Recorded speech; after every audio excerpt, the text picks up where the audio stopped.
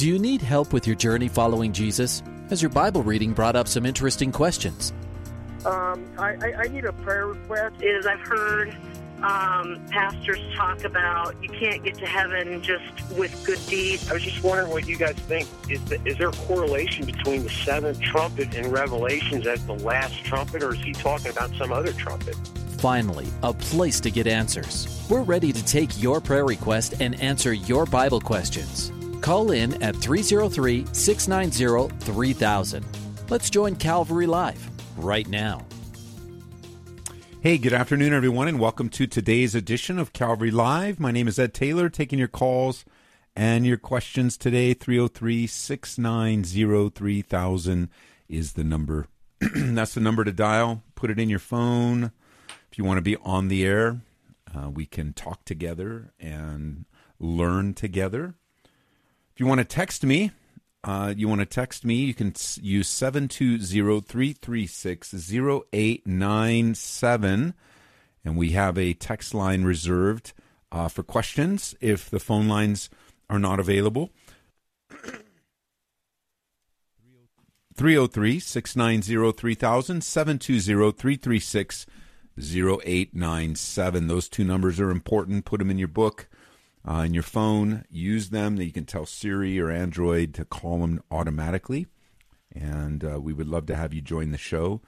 303-690-3000, 303-690-3000.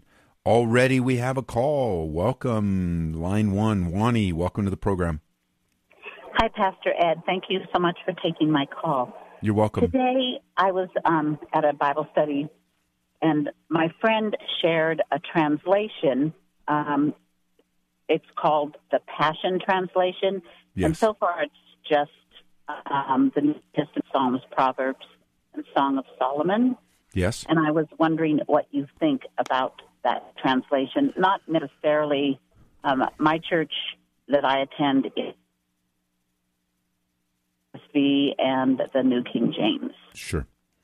Well, let's put it, we need to put the Passion in that particular Bible in its right category. It's a paraphrase. It's not a translation.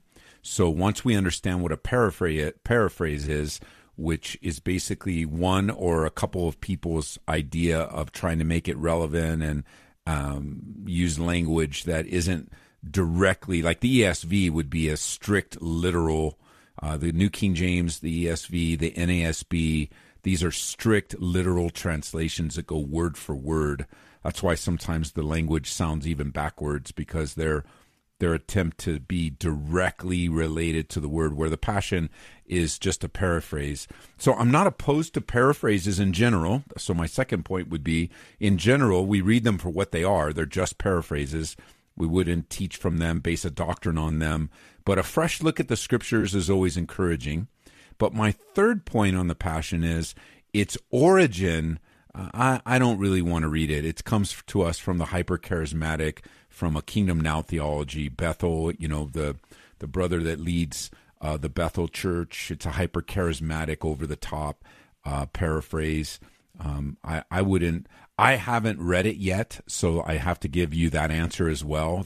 So I'm not giving you an answer from firsthand experience, but from the origin, if I'm going to use a paraphrase, I'll probably use the Message. Eugene Peterson is trustworthy, but again, it's just a man's paraphrase of the Bible, so we just have to remember that. Thank you so very much, and look forward to attending Calvary on Saturday, and just have a wonderful Resurrection weekend. Okay, Wani, we'll see you then. Bye-bye. Thanks. 303-690-3000 is the number. And yes, it is a big weekend for churches. Excuse me. I've been under the weather for a few weeks, and it is not fun. But big weekend starting Friday for most churches, celebrating Good Friday. And then for us at Calvary, so our Good Friday service is at noon. And then we'll have you out by enough for you to take a lunch and invest your lunch in the Word and rehearse. We'll rehearse and explain the scourging, the beating, and the crucifixion. It's a pretty solemn service for us at Calvary. We do it on purpose that way because we want you to leave with the mindset of what Jesus has done, anticipating the resurrection. And then for us on the weekend services, we're adding services. Saturday night, we're going to meet at 4 p.m. and 6 p.m., so we've added a service. And then Sunday morning, we're going to meet 3 services, 6:45 in the morning, 8:45, and 10:45. We'll have upbeat music that just truly celebrates the goodness of God, and a shorter message than usual, but a very evangelistic message on the topic of the resurrection with a slant toward the great exchange, life for death. Isn't that awesome? 303-690-3000, 303-690-3000. Let's come back to Denver. Anastasia's on line 2. Welcome to the program. Hey, Pastor Ed. Hope you're feeling better. I'm not, but thank you. Well, I hope you get better. Yes, I received that. I'm calling for prayer for my friend's sister. She's a single mom, and they have 3 teenage boys, and they thought she'd beat cancer, but it came back, and now the chemo's not working. And we just found out today that she only has 3 to 6 months left. So I'm just asking for lots of prayer for salvation, and if it's God's will, healing as well. Okay, what's her name? Her name is Yolis. Yolis. Yolis. And it reminded me, okay, it reminded me as you're saying that, I want to include a brother by the name of Jason. Jason comes to our church, and he's been battling cancer, and it just has gotten the worst of him. And we want to pray for him too. So, Father, I bring these two, this man and woman before you, Lord. I bring Yolis to you, Lord, as she, just the worst news to hear from a doctor, and the battle isn't going well. And according to your word, God, we pray that you would heal her. We pray, God, that you could strengthen her on the inside. I was reading today even of a testimony of a woman that was healed of cancer. And so we go in, Lord, eyes wide open by faith, trusting you with the outcome. But we pray for her as she's a single mom. We pray for her family and everyone that's affected, including Anastasia, where, it's brutal. And I pray for Jason, his wife Amber, and his son, Lord, and his precious family, mom and dad, and everyone that loves him. Just how many lives you've used that you've reached through Jason's life. And Lord, both of them are alive, so we value their life, we enjoy their life, and we pray for healing and strength in their bodies in Jesus' name. Amen. Amen. And I pray for salvation as well for her. She isn't saved? Yeah. Oh, I missed that. Father, I pray for, we agree together that this, even though I think sickness sometimes will make people very angry and very bitter, I also know behind the anger and bitterness or frustration can be a real gentle, soft soul separated from God. And so I pray for this young lady, Lord, that if she is upset or mad or in any condition, maybe just hurting and not even really dealing with emotions, she's probably very scared. And I pray, God, even in the fear and concern, preparing for eternity, that she would turn her life towards you today. In Jesus' name, amen. Amen. Thank you so very much. If I could ask one question, is that okay? Of course you can. Yeah, I was just reading Samuel, and King Saul went to a prophetess, I think, and he asked for Samuel to come back from the dead. I was curious, yes. I think Paul says not to mess with the spirit world like that, to call on for spirits. Do you think that was like a one-time thing, or do you think kings would do it regularly? Or is there any indignation of that? Well, I think it's important that we realize that King Saul is not in relationship with God at this time. Like, he is not living like what we would call today a believer. And so because something's recorded in the scriptures doesn't mean it's okay, right? So it's just recording Saul's sin, Saul's sin to, ask for Samuel to be returned. But the other thing to consider when it comes to this is that Samuel's always alive. So he's not dead, he's alive. And in relationship to God's authority, God can dispatch those that are alive anywhere for any reason at any time. And you think of, well, Ed, what do you mean? Give us another example of that. And I would say, remember when Jesus was up on the Mount of Transfiguration, who was there with him? Two very alive people, Elijah and Moses. And so in direct answer to your question, yes, I think it's a very rare situation, but it's not, the demonic realm was not answering this request for Saul. God answered it to rebuke him and deal with him. And God, it's his prerogative to send those that are alive anywhere that he wants. Okay, yeah, thank you so much. That makes sense. I forgot that Paul wasn't saved yet, and that was my next question, if you think it was the demonic or if it was, well, I mean, everything's from God, of course, but controlled by God. But if it was like directly from him, or do you think Satan had something to do with that because he wasn't? Yeah, I mean, I think that, again, when you're looking at this, the witch is taking full advantage of this. I don't think she was the origin of this. I really think God did, because God wanted to rebuke Saul of his sin. And so the witch is going to play it off. Like she's, I wonder if she tripped out on it too. Like, wow, this has never happened before. But there's a lot of different views on this, but my view is that God is the author of bringing Samuel, who is alive. He didn't bring him back from the dead. He's alive, right? God is the God of the living, not of the dead, Jesus said. And we have examples of God dispatching those. It's very unique. There's not another transfiguration, and there won't be another situation like this, at least that we know of, that God has done. Right, yeah. I mean, technically, nobody is really dead yet. Correct. However, I would say, so that's a good clarification. I would say, though, that there is no power available to someone today to call back the dead. Or the alive that are separated from God, in the eternal state apart from God. There's only God has the authority over life, and no witch could call a dead person back.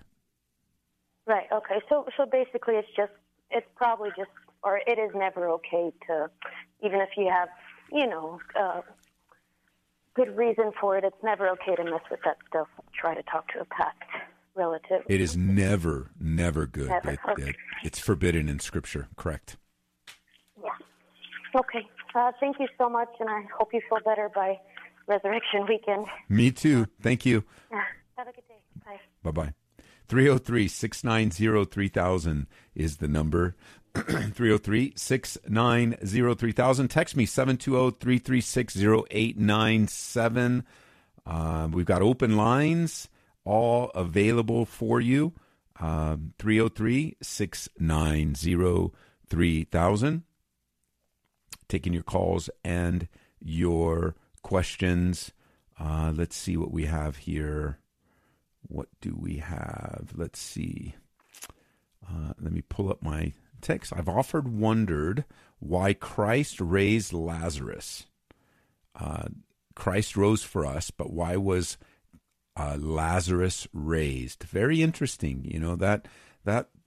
That truth comes to us, the resurrection, or some people like to split hairs on this, and I can appreciate it, where they don't call Lazarus a resurrection, but rather they call Lazarus a resuscitation. I can accept that, because in the strict theological sense, Jesus Christ is the first fruits of the resurrection. And I would say that as Jesus as the model of our resurrection, he was raised from the dead to never die again, whereas Lazarus was raised from the dead or resurrected to die again. So there is some splitting of hairs between that, but I'm okay with it. It's no and it's neither here nor there to split it over the words. But why did he isn't specifically told to us in Scripture. So we aren't going to find a passage that says this is why he did it. However, we can put some pieces together to try to answer that question. First of all, he was friends with Martha and Mary and Lazarus. They were friends. He had frequented their house. He's been to Bethany many times. And we get a hint. So out of love, his sovereignty, right? It's his prerogative and sovereign choice, out of love for this family. But we also get a hint, specifically in the Scriptures, of why Lazarus in particular was raised from the dead. It's in verse 4. He's in his answer. Therefore his sister sent to him, saying, Lord, behold, the one you love is sick. And then Jesus says, the sickness is not unto death, but for the glory of God, that the Son of God may be glorified through it. So, I mean, everything Jesus did was for that purpose. But here you can say, in a very strict way, the reason Lazarus was raised from the dead is that the Son of God might be glorified. It's for the glory of God. But I also believe there's love involved. He loves this family. He loves Lazarus. We don't know because the Bible doesn't say, but there could be other things that God was going to do through Lazarus. It was going to affect the town of Bethany. Obviously, a lot of people saw it, knew about it. But ultimately, in the most simplest terms, according to verse 4 of John 11, Lazarus was raised because of and for the glory of God. 303-690-3000 is the number. Taking your calls and your questions. Again, you're listening on Radio by Grace. You're listening to Grace FM, both those radio networks. You're listening to a live broadcast, as well as if you're listening on gracefm.com or the Grace FM app, which thousands of people have downloaded. So download the Grace FM app and take it on the road with you. We even had a text from someone in another state today that said, hey, I'm so glad I can actually listen to the program live on the Grace FM app. Yes, you can, and I'd encourage you to do that. You can stay live with us and not wait a week, but you can still wait a week on your local station. And then, of course, Hope FM, Truth FM, Higher Rock Radio. You guys carry this program 1 week delayed. We want to welcome everyone that's listening. And it's a great opportunity while we're waiting for some calls to come in to just say it as straight up as I can. Please support Christian radio financially. We depend upon your financial support. We were looking at I'll just give you a number yesterday. I'm in my office with Pastor Everett, who takes care of finances with us, and we're talking about a lot of things, and he says, hey, Ed, our contracts come up with the phone company, and we got it's very complicated, very difficult, but our bill to run a line just for Grace FM, this is just one little bill in our church life. Our bill to run Grace FM to the tower went from $1,500 a month to $4,900 a month. That happened yesterday. Well, it actually happened while I was traveling, but I got the news of it yesterday. And, we're going to work on getting it down and work on all that. We're going to do our part, but it's still a bill we got to pay until we get it fixed or until we get it done. And we're not, that's Grace FM. So if you're listening to Grace FM, please support Grace FM. Become a Grace partner. So there's a regular monthly. Give us a one-time, any amount, doesn't matter. But if you're in anywhere you're listening to this station, the local station you're listening to needs your financial support. It's just, can't say it any other way. They have the same bills. I mean, Radio by Grace is a national network. They have a lot of bills. Hope FM has many stations, way more than we do. So if you're listening to this station, it's not a corporation. It's not big money. It's just a Christian radio station run by a church. And we're asking you to support us, partner with us, and let's do this together and see what God wants to do in using. I'm telling you, radio. I was reading an article recently that the headline said something like, is radio in a brand new golden age? And COVID the challenges of the pandemic in the last couple of years has really revived radio in many ways. And Christian radio is very unique because most of the popular Christian radio stations are just music. But stations that are dedicated, like run by churches, especially the network you're listening to, we vet our teachers very carefully so that there's no confusion and just solid Bible teaching all day, every day for the most part. And, except for a call-in show like this, which is basically, teaching in a different way. But I would be remiss not to keep telling you and asking you and inviting you, please support Christian radio. If you're listening on Grace FM, go to gracefm.com. And all the donate stuff is all there on the app. Radio by Grace has a website. Just Google it. Hope FM has a website. Google it. Truth FM, because we'll partner together, and the Lord's going to use these stations in even greater ways. All right, let's come back to the phone line. We're coming back to Colorado here in Brighton. Gabriel, welcome to the program. Hey, Pastor. Hey, I just wanted to say, first of all, I'm really I love what you guys are doing, and you specifically, but this radio station has meant a lot to me in my life, so I just wanted to say thank you. Man, it's I was listening to the radio today. I was getting my car washed after running an errand, so I got my car washed, and I'm listening to the Bible study of Abounding Grace today. Listening to myself teach, being encouraged and edified. And I was talking about Aurora and the reputation Aurora has. And I taught this years ago, so it's been a few years. But I was reminded of how people make fun of the city of Aurora. And I even had a friend come to me and say, does anything good come out of Aurora? And, it struck me today, just like what it struck me today. Well, at least one good thing has come out of Aurora, and that's Grace FM. Yes, yeah, true. I mean, we are so grateful to have that. But at any rate, how can I pray for you? So I'm kind of recently back into school, and things were going pretty well for me. Up until recently, things have just kind of started to crash and burn, and I'm kind of at the end of my stick. I'm just calling in to ask for prayer for my studies, but also for how I handle the situations I'm in, how I treat the people around me, and that I'm using this all for God, and that I'm not forgetting Him in this process. Okay, Father, I pray for my brother Gabriel in this new season of his life, new challenges, new opportunities, new decisions to make. God, your word says that if we lack wisdom, we can ask you, and you will give to us wisdom liberally and without reproach. So I pray for wisdom in my brother's life, just a real challenging time in his life right now. But God, you give fresh wisdom, fresh grace, and I pray that you would strengthen him in this new season and that he would come out stronger than before. In Jesus' name, amen. Amen. Thank you. Okay. Bless you, brother. Bye-bye. All right. Let's stay in Colorado. Is it Jatan? Jatan? Yes. Welcome to the program. Hi. So I have a question. I had, I call it, because this is what it was brought to me, and I'm just kind of wondering why it would be, brought to me. It was called the spirit of murder, and it was really awkward because it would. Okay, so my son's father was murdered.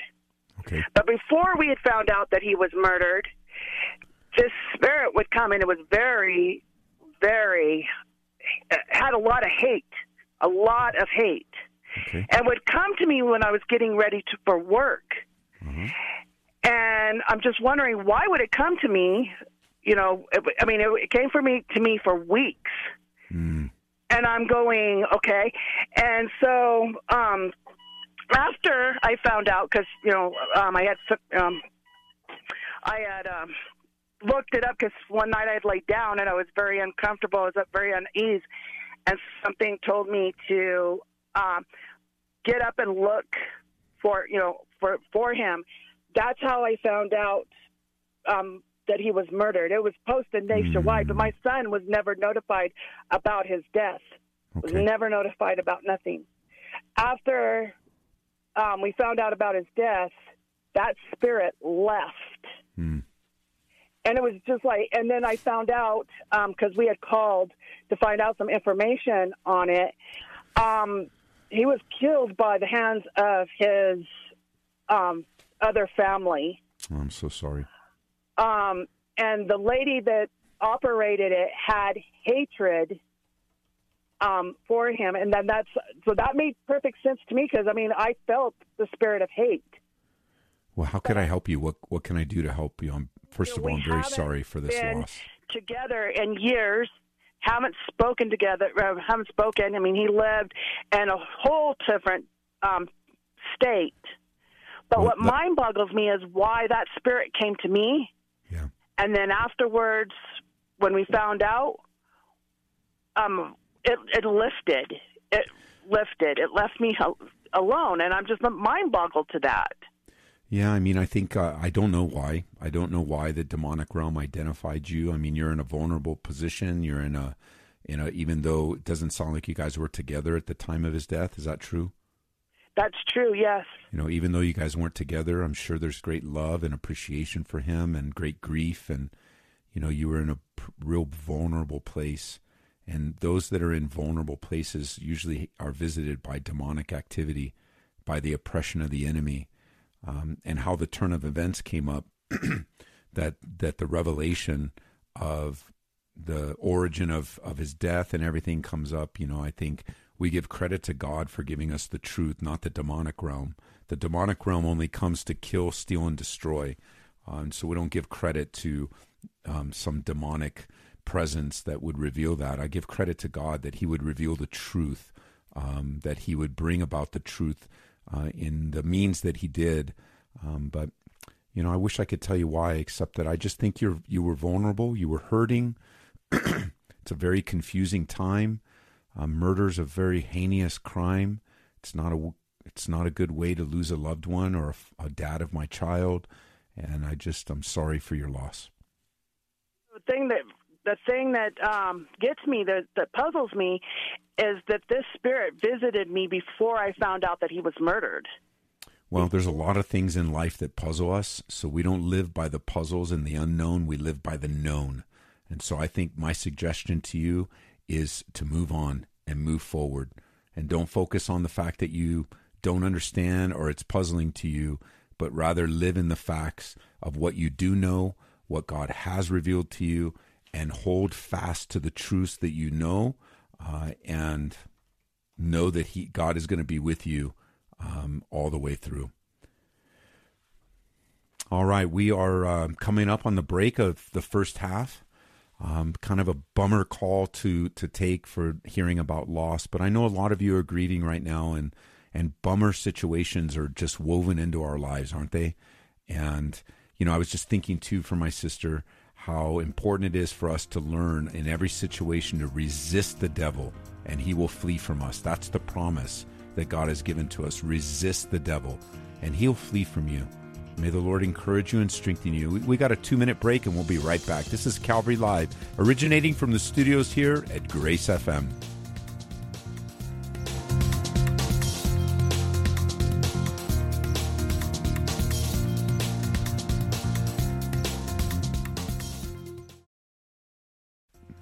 Welcome back to Calvary Live. Give us a call at 303-690-3000 or text us at 720-336-0897.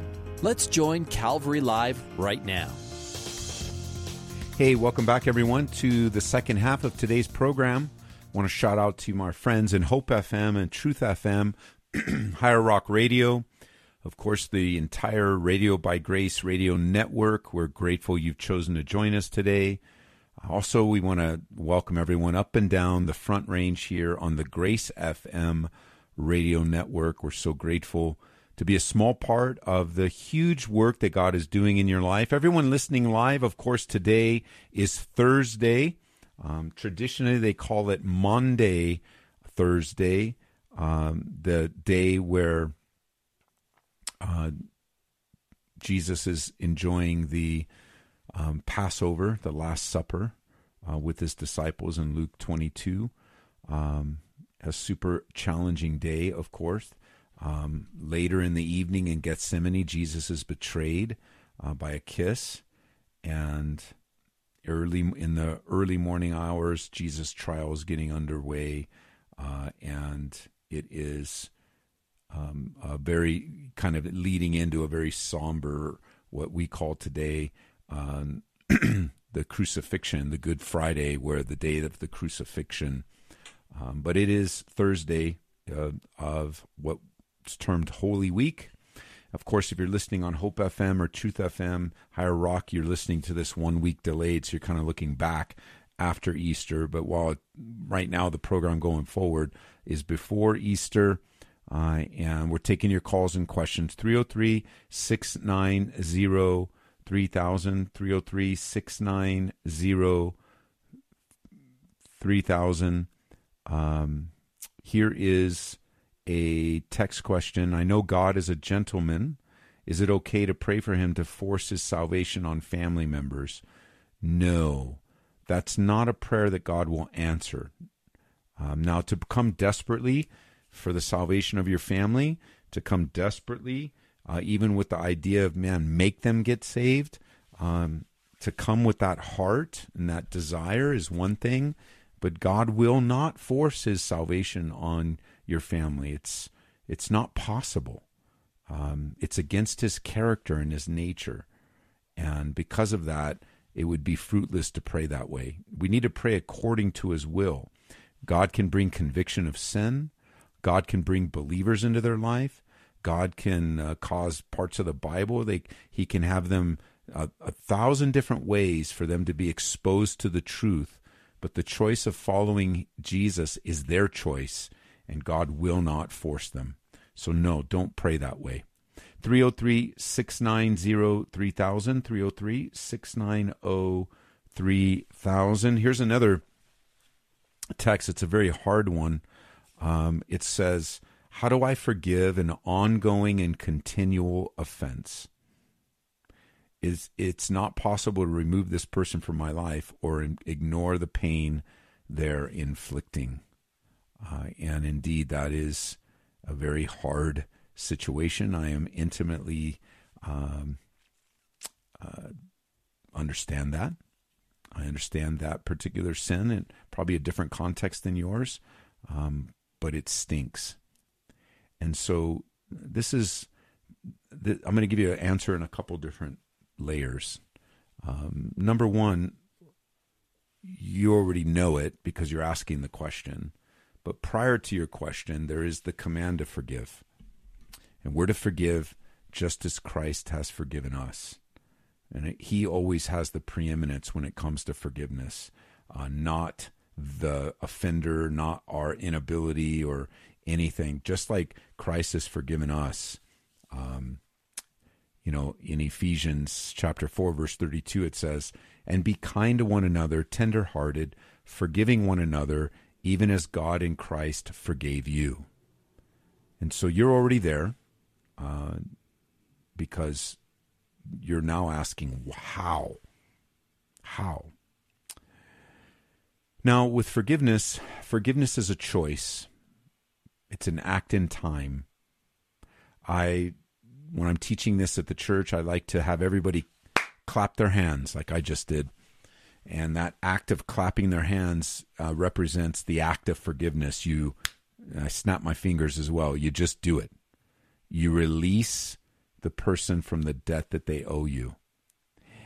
Now, if there's ongoing and continual sin, then you too need to add those words to your response.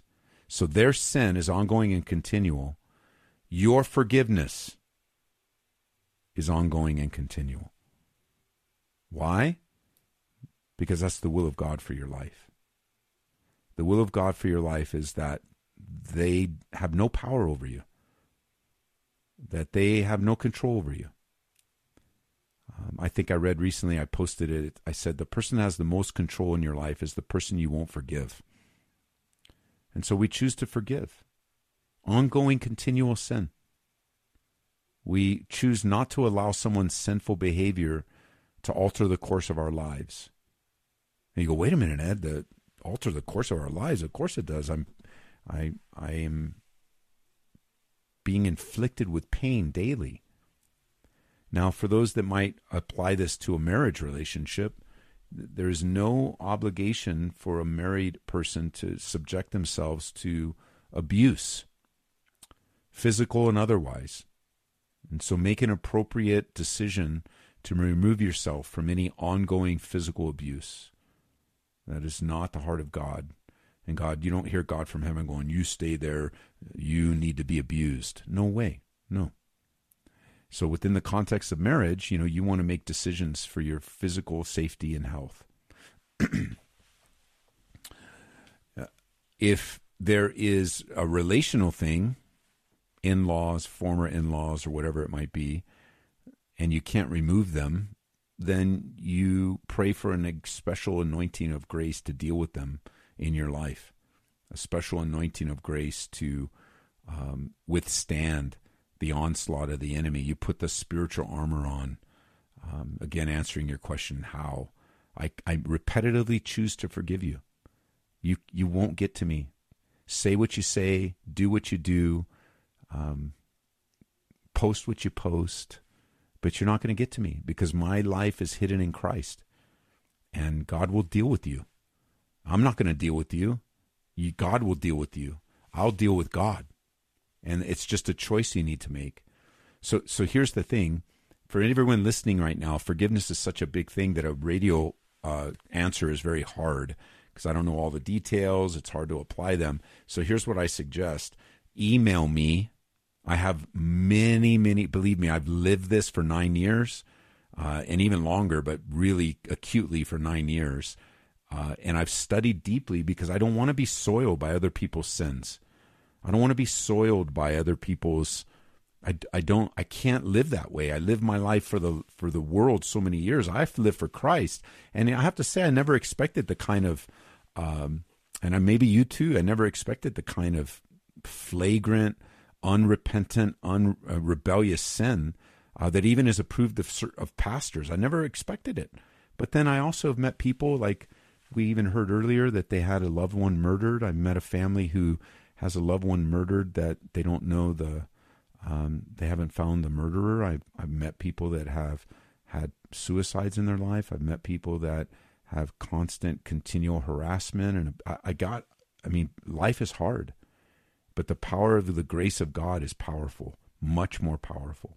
So if you email me, ed@edtaylor.org, ed@edtaylor.org, and ask for the forgiveness packet, I'll send you all kinds of resources on the topic of forgiveness. And you'll be able to read through them, sow seeds of this in your life, and learn. It's a learning process because you've never experienced this before. It sounds like. How do I forgive? So let me give you the simple answer, and then you guys just email me, and I'll send you the resources. The simple answer, how do I forgive ongoing and continual offense, is I forgive ongoing and continually, repetitively. So it's a choice after a choice. Reconciliation, restoration is not going to happen without repentance. It's just not going to happen. And neither do you need to place yourself in a position to continue to be sinned openly. I'm working on an article right now. Here at Calvary, we've been taught by Pastor Chuck, never defend yourself, never defend yourself. God will be your defender, and I believe that. And yet I've also learned from other teachers that there are times to defend yourself, to speak forth the truth, to protect the integrity of the gospel, to protect the integrity of your life, and to protect the integrity of any type of ministry you're involved in. So I'm working on an article right now as I process these thoughts that you don't have to subject yourself to it. Even though you can't remove them, you can position yourself where the blow is lessened, and that you're abiding and hiding in Christ. All right, 303-690-3000 is the number. Let's head over to Pennsylvania now. Diane, welcome to the program. Hi, Ed. Thank you very much for taking my call. Great. What can I do for you? My question, before my question, I'd like to remind people, you were just talking about forgiveness. Yes. And I just want to remind people that because it's Easter, Jesus died on the cross to forgive our sins. He didn't know any of us. He didn't know So, I mean, he knew us all, but he stood there and took that for all of our sins. So we all need to be grateful. We all need to be forgiving. And if we love one another, it makes it a whole lot simpler. Great. Thank you so much. What can I do for you? My question. My husband is a Mormon, and I am not. Okay. And we get along very well. I wouldn't change him for the world. But there's certain things that come up that I can't come up with the right words or the right explanation or the right answer. And maybe that's just, something I'm not ready for yet. But we had a discussion the other day about the Trinity and God the Father, God the Son, and God the Holy Ghost. And in the Mormon religion, they believe that they are three separate entities. And I don't know how to explain to him other than to say that, we're thinking worldly and we're thinking about us and how we think and feel and what's going on here. But the truth of the matter is God created the earth. So if he can do that and all of us, then he can be three different things at the same time. Well, a couple things to consider. For you and I as born-again believers, the Trinity is a doctrine that can't be fully understood. And we wrestle with it even though we believe and receive the teachings of the deity of Christ, the deity of the Father, the deity of the Holy Spirit. So if it's hard for a believing man and woman, it's going to be impossible for an unregenerate man. And so just always remember that you are talking on a level where he will be unconvinced, and he will remain unconvinced. He will remain unconvinced until he's born again. So even the best of answers that you have, don't be. And the reason I start with this is because I don't want you to be overly discouraged that he just continues to resist and he continues to reflect. I don't believe it. That's not what I believe. It's not the Bible. So whatever his answers are, that would be expected, because the things of the Spirit, according to 1 Corinthians, are only revealed by the Spirit. And your husband doesn't have the Spirit, number one. But number two, a good answer, this is a great opportunity to say, okay, we've tried all these other things. Let's try a different way of approaching this, and get his King James Bible out and start to follow along what the Bible has to say about God the Father, and then take him to what the Bible has to say about God the Son, and then take him to places what God has to say about God the Holy Spirit. And just ask him, open-ended questions about the significance. Well, if the Bible says that God the Father and God the Son and God the Holy Spirit, they're all deity. And so what does that mean to you? And just have him start to really reflect, because the goal would be to put him in a position to investigate and to study what the Bible has to say about God, but also put him in such a vulnerable place to receive the conviction of sin in his life. And if you need help with this, I taught it just this way. I did 4 studies on the Trinity, and I did the first study on the Father, just what does the Bible have to say about him? The second study, what does the Bible say about Jesus? The third study, what does the Bible say about the Holy Spirit? And the fourth study, I tied together all sorts of different ways that we can conceptually at least ascend our minds to the possibility of this concept of 3 in 1, and yet all having distinctions, right? Father, Son, and Holy Spirit, but unity. One is, and they're all really, they all really don't do justice to the Godhead, but they do give us a sense. For example, an egg.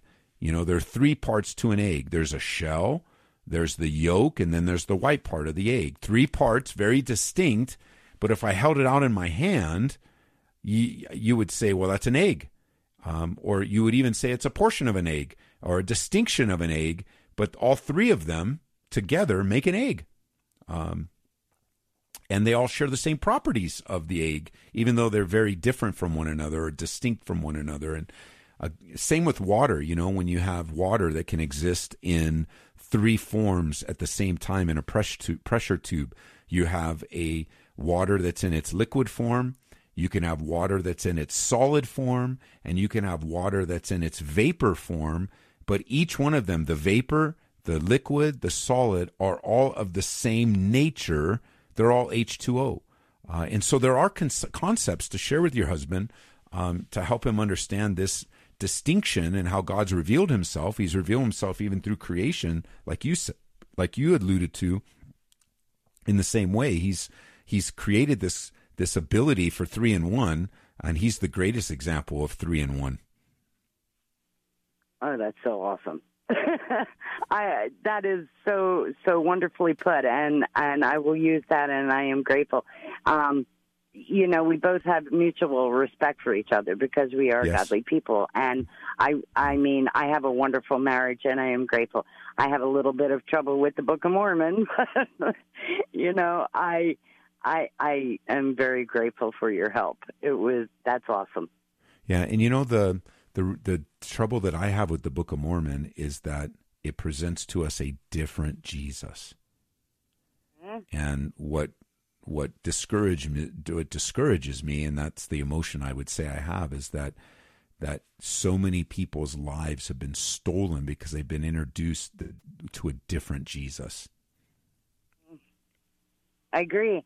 And, we're born who we are, and somebody who's born a Mormon, it's very difficult to make them see otherwise. And, I can't see being a Mormon. Believe me, my father-in-law and everybody has tried, but of course. I am who I am. But I do have a respect, and because he is a Mormon, I did read the Book of Mormon. Because I want to at least give him that I have tried and that I understand and I know where you're coming from. Well, I too have read the Book of Mormon. It's not the most interesting book. It's kind of like a sci-fi type of arrangement, very weird, not really life-giving. And I think that you're right. We're all born in sin. All of us are. And it's only for those men and women that have been born again of the Spirit and been given new light that we can truly understand the character and the nature of God. And, you think of those that are caught up in false religions. They're genuine and they're sincere. And that's what these false religions take advantage of. And then when it's generational, like you shared, where now you're not only born in sin, but you're born into a generational commitment to false teaching, it poses even greater challenges to bring a person to the truth. However, like you said, and this is something that should bring you great joy, and great confidence, as you love this man, you're committed to this man, you have covenanted with him in marriage, and even as you share, you also give him a respect, the respect just as a fellow human being, let alone your husband. That the good news is the same God that created the universe is the same God that can bring conviction upon any soul. It's what happened to me. It's what happened to thousands listening right now. And if you would allow me, I'd love to pray for your husband right now. I would appreciate that immensely. Father, we pray for this fine man who sounds like he takes very good care of loving his wife and overseeing his home, but he's separate from you, Lord. Born into this religion, born into this understanding, but you also have sovereignly allowed Diane to enter into his life, to show him what true love looks like, to give him the true example, not of a good wife, not of a wife striving, but rather a spiritual wife, a wife who's submitted to Christ, who therefore is a good wife, is a loving wife, but demonstrates not just human love, but agape love. May that penetrate his heart, Lord. May he see it and experience it. And even as he's been taught to look for those warm feelings, those stirring in his bosom, may the agape love supersede any of those feelings and draw him to a saving knowledge of Jesus Christ, who loves him even more than his own wife. In Jesus' name, amen. Thank you so very much. That was wonderful. And you have a wonderful Easter. It's one of the most precious times of the year, and I hope everybody enjoys it as much as I do. Thank you, Diane. Bye-bye. All right, let's go out to Charleston, South Carolina now. Susie, welcome to the program. Thank you so much. You're welcome. I'd like to say how much I appreciate your show, and it's so refreshing to have direct questions answered. So my story, I've been married 39 years. Okay. And my husband comes from a family that has a lot of emotional abuse. And his sisters tend to abuse emotionally each other and myself and my husband and my children, my husband of 39 years. It's easy for me to forgive because God has forgiven me so much in Jesus. However, is it biblically acceptable for me to just maybe stop the relationship with these sisters? We forgive them, but when we get back around them, there's a recurrence on the emotional abuse, and we're just hurt and we're tired. That's a really good question. And, coming from a heart of love and coming from a heart of desiring to, be a part of family. I like to say in hard, difficult times like this, without sharing any details, I just like to remind everyone we all have family. And what I mean by that is that we all have these stories and these difficulties. There's very rarely do I meet someone that hasn't experienced some kind of family problem. And quite frankly, many of the times it's exactly what you're speaking about. It's just really, it's not just basic dysfunction. It's really difficult and overbearing dysfunction. And so let me just give you a quick answer to the question. I'll give you a little bit of explanation. But yes, it is okay for you to separate yourself from those that are hurting you. Yes. You do so with love. You do so with hope. But you are not under any obligation to present yourself to continual abuse or continual drama or continual difficulty. There's no biblical mandate for that, because just because someone is your family, that they have special permission to hurt you. Now, I think that listening to you and hearing you describe it, the way you described it, I think that you have great love for your family. And I think you have a great desire for your family. And so I don't think you're going to withdraw yourself in the sense where I'll never be available, I'll never help, and I'll teach them a lesson. I don't think that's from the Lord. I think that you needing a break, maybe measuring out, let's say that there's 10 events a year. You're like, well, we'll go to one event. And then when we go to that event, we'll stay until this happens. And if this happens, which we're pretty sure it will, we're going to kindly excuse ourselves and we're going to leave. And if it doesn't happen, then praise God, we'll stay the whole time. But like, you can set parameters around how you relate to other people. And there's a great book out there that I think he called it Boundaries. And I forget the author of it, but he did a really good job of describing the relational necessities of being careful and drawing strong boundaries with people, especially those that hurt. And some people might be listening and go, wait a minute, Ed, what's the biblical mandate for that? Why? I love this verse. In John chapter 2, verse 24, it says this: Jesus did not commit himself to them because he knew all men, and he had no need that anyone should testify of man, for he knew what was in man. And so here we see Jesus, it's not the only time, but it's a very direct statement that Jesus made a decision not to be with people, a certain group of people, on purpose for a good reason. Now, of course, we don't have the knowledge of God, but we have personal knowledge. Like if I was visiting South Carolina and you and your husband were on our list to visit, but your husband liked to punch me in the nose all the time, it would be okay if I say, you know what, I'm going to South Carolina, but I'm not visiting Susie and her husband because I don't want to get punched anymore. I think God would be okay with that. Not that, sorry, Susie's husband, I know you're not punching, but that's like, you don't have to submit yourself to that. That is an excellent answer. And the sad thing is, it's a genetic situation with their family, and I feel bad for them. Yes. But I have to protect my children, and this time it was my husband. And if you were in my office with your husband and you guys were wrestling with this, I would take a piece of paper out and I would ask you, or I'd probably move over to where you guys are sitting on the couch in my office, and I'd take a piece of paper and I'd draw a circle. And in that circle, I would put Susie, husband, and Jesus. That is the most primary relationship in your life. A threefold cord is not easily broken, and you're encircled. That circle is completely covering you.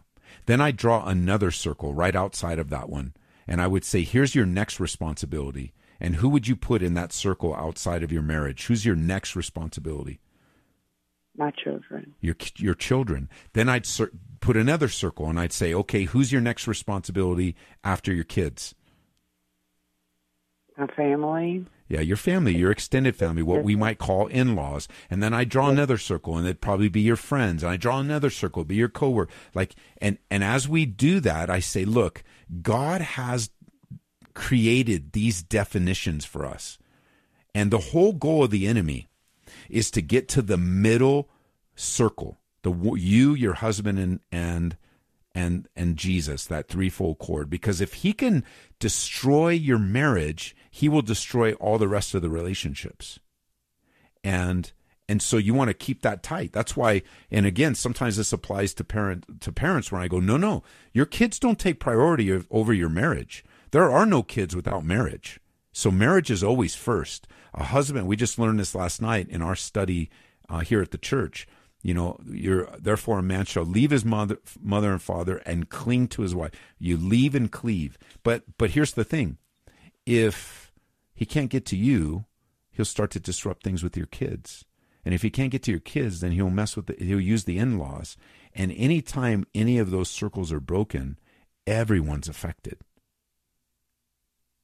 And so you want to work from the inside out. Make sure you're praying with your husband, reading the Bible together, and drawing the children in. And so when you have that maternal instinct you just said, I need to protect my kids, that's not just a maternal instinct. That was given to you by God. Oh, my gosh. Thank you so very much. That makes it perfectly clear. Well, bless you tonight. God bless you. Hey, we're coming up to the end of the show. Tomorrow at noon will be Good Friday here at Calvary in Aurora. But check your church out. Go to church this weekend. Go to our website, calvaryco.church. You can join us live, or you can be here live. You've been listening to Calvary Live. Tune in next time for prayer and God's Word.